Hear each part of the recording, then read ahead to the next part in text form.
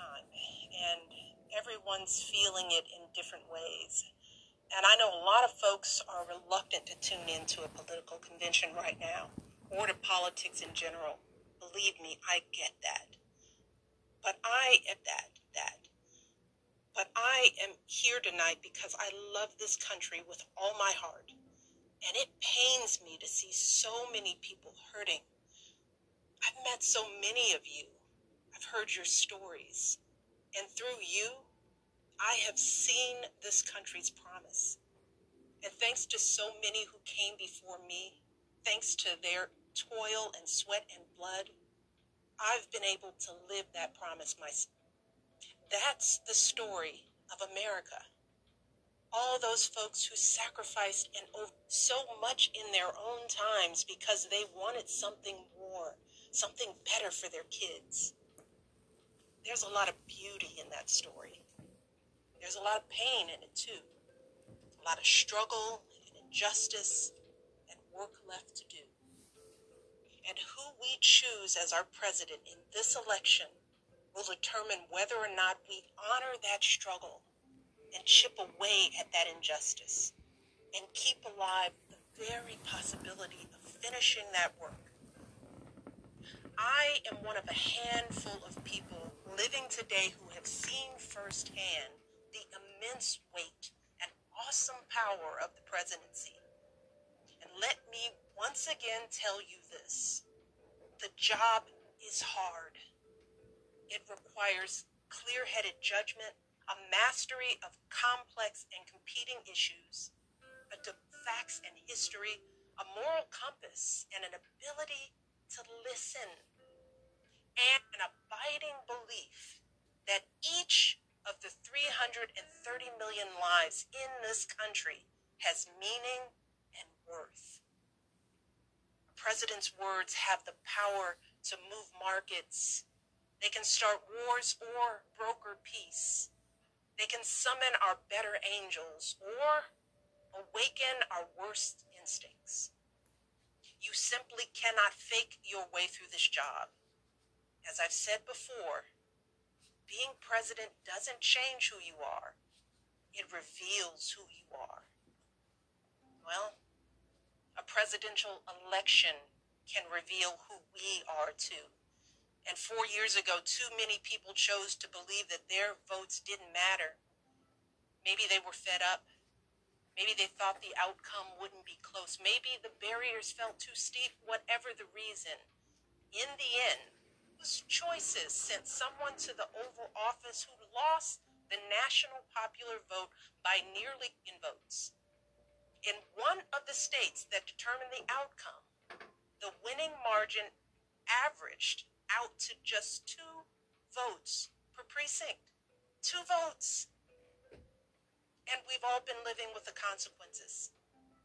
When my husband left office with Joe Biden at his side, we had a record-breaking stretch of job creation. We'd secured the right to health care for 20 million people. We were respected around the world, rallying our allies to confront climate change. And our leaders had worked hand in hand with scientists to help prevent an Ebola outbreak from becoming a global pandemic. 4 years later, the state of this nation is very different. More than 150,000 people have died, and our economy is in shambles because of a virus that this president downplayed for too long. Millions of people jobless. Too many have lost their health care. Too many are struggling to take basic necessities like food and rent. Too many communities have been left in the lurch to grapple with whether and how to open our schools safely. Internationally, we've turned our back not just on agreements forged by my husband, but on alliances championed by presidents like Reagan and Eisenhower. And here at home, as George Floyd, Breonna Taylor, and a never-ending list of innocent people of color continue to be murdered, stating the simple fact that a Black life matters is still met with derision from the nation's highest office. Because whenever we look to this White House for some leadership or consolate any semblance of steadiness, what we get instead is chaos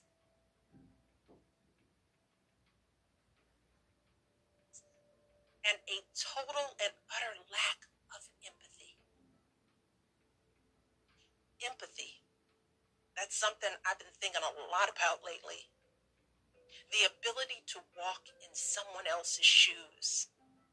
The recognition that someone else's experience has value too.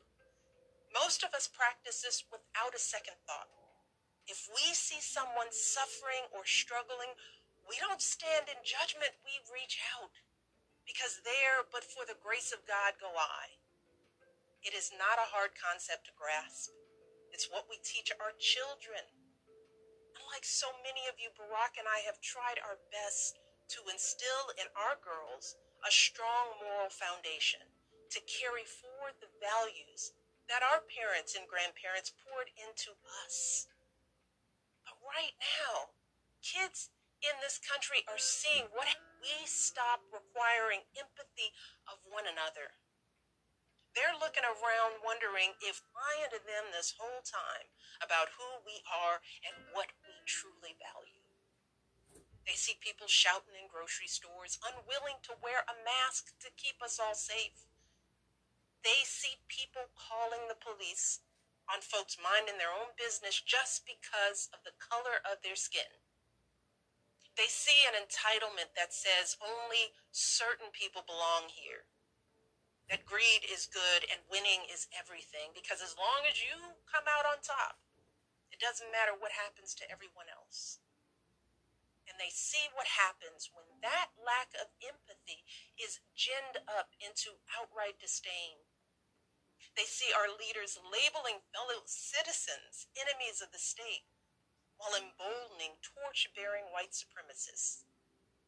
They watch in horror as children are torn from their families and thrown into cages, and pepper and rubber bullets are used on peaceful protesters for a photo op.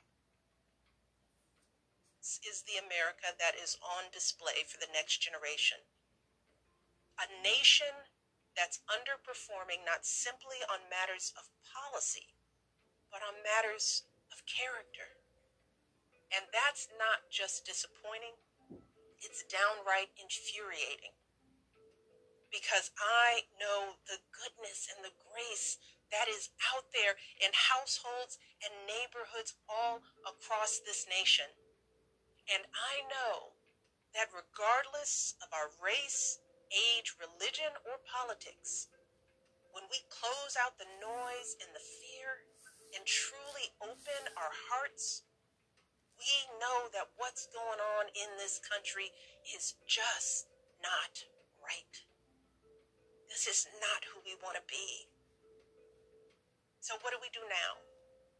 What's our strategy? Over the years, a lot of people have asked me, when others are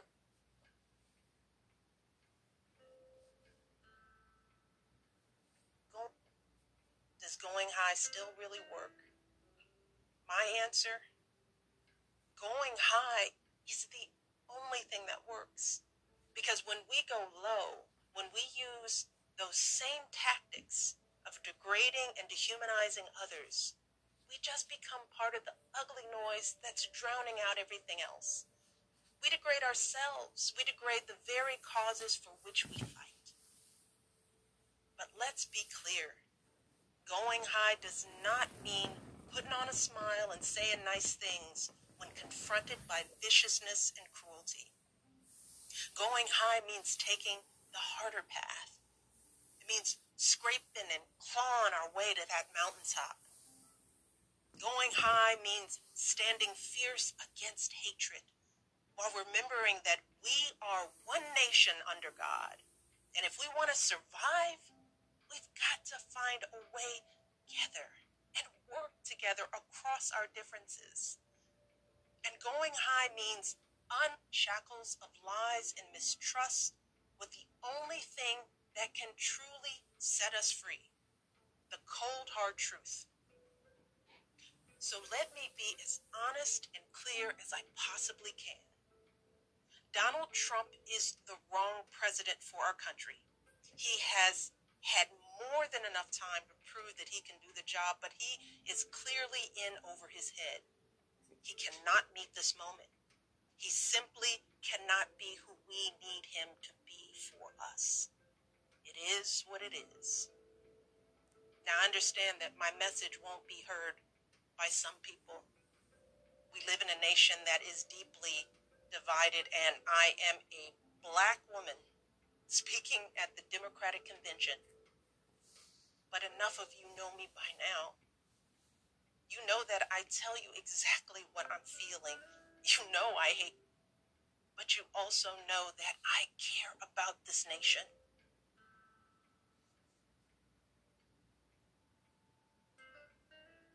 Oh, how much I care about all of our children.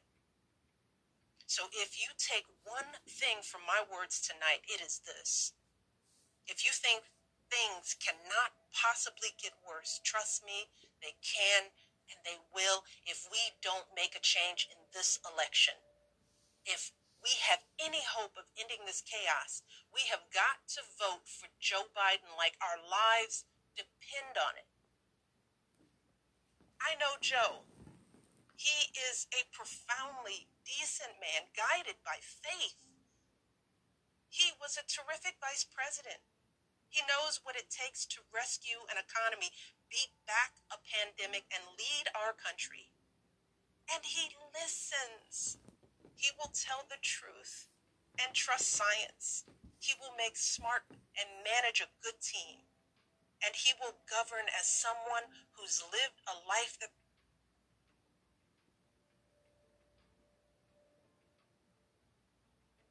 recognize. When he was a kid, Joe's father lost his job.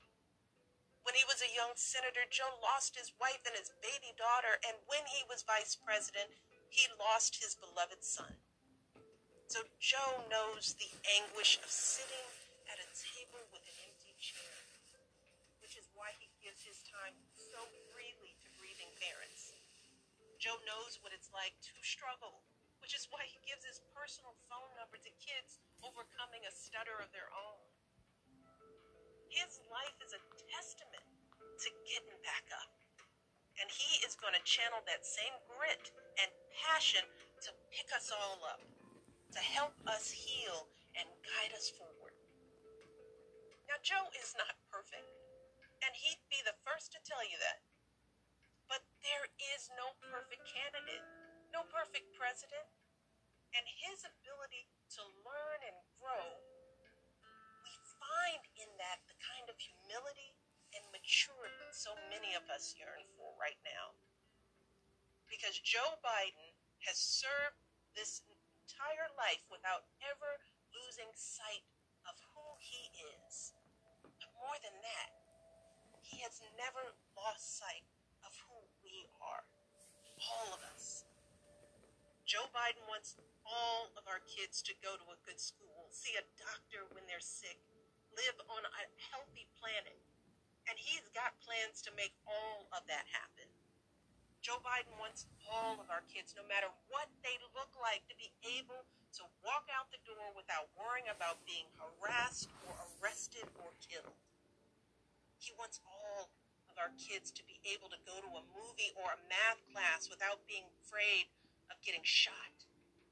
He wants all our kids to grow up with leaders who won't just serve themselves and their wealthy people, but will provide a safety net for people facing hard times.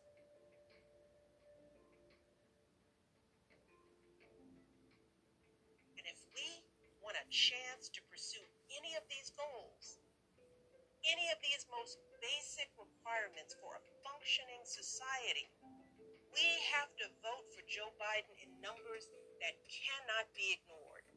Because right now, folks who know they cannot win fair and square at the ballot box are doing everything they can to stop us from voting. They're closing down polling places in minority neighborhoods.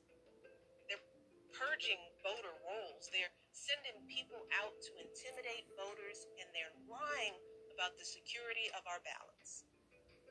These tactics are not new, but this is not the time to withhold our votes in protest or play games with candidates who have no chance of winning. We have got to vote like we 2008 and 2012. We've got to show up with the same level of hope for Joe Biden. We've got to vote early, in person if we can. We've got to request our mail-in ballots right now, tonight, and send them back immediately. And follow up to make sure they're received. And then make sure our friends and families do the same. We have got to grab our comfortable shoes, put on our masks, pack a brown bag dinner, and maybe breakfast too.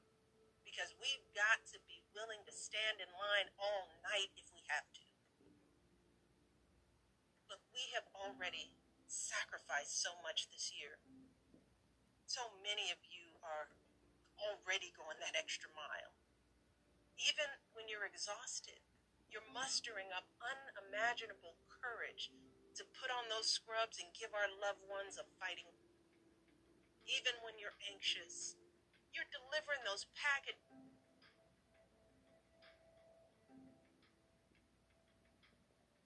shelves and doing all that essential work so that all of us can keep moving forward.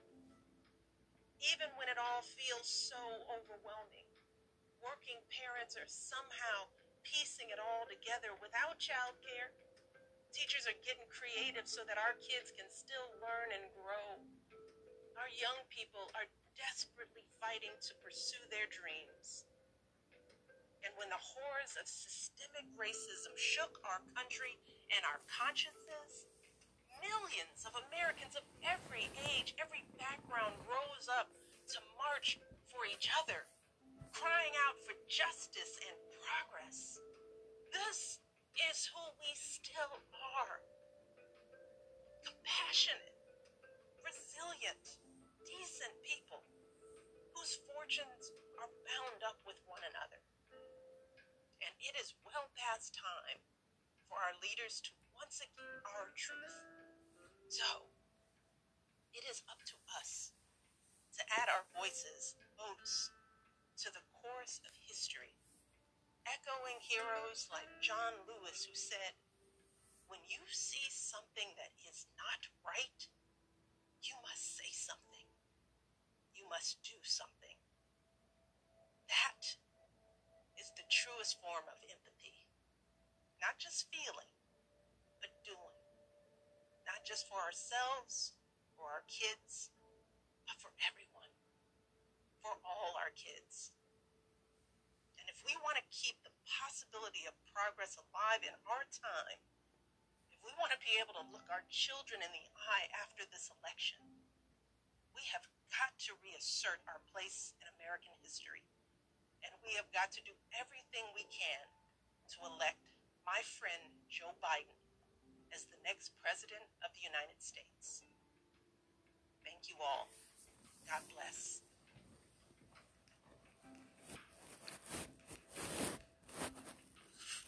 Thank you for listening. There was some sort of a glitch in their audio, but it's on NBCnews.com on YouTube. It's on YouTube at NBC News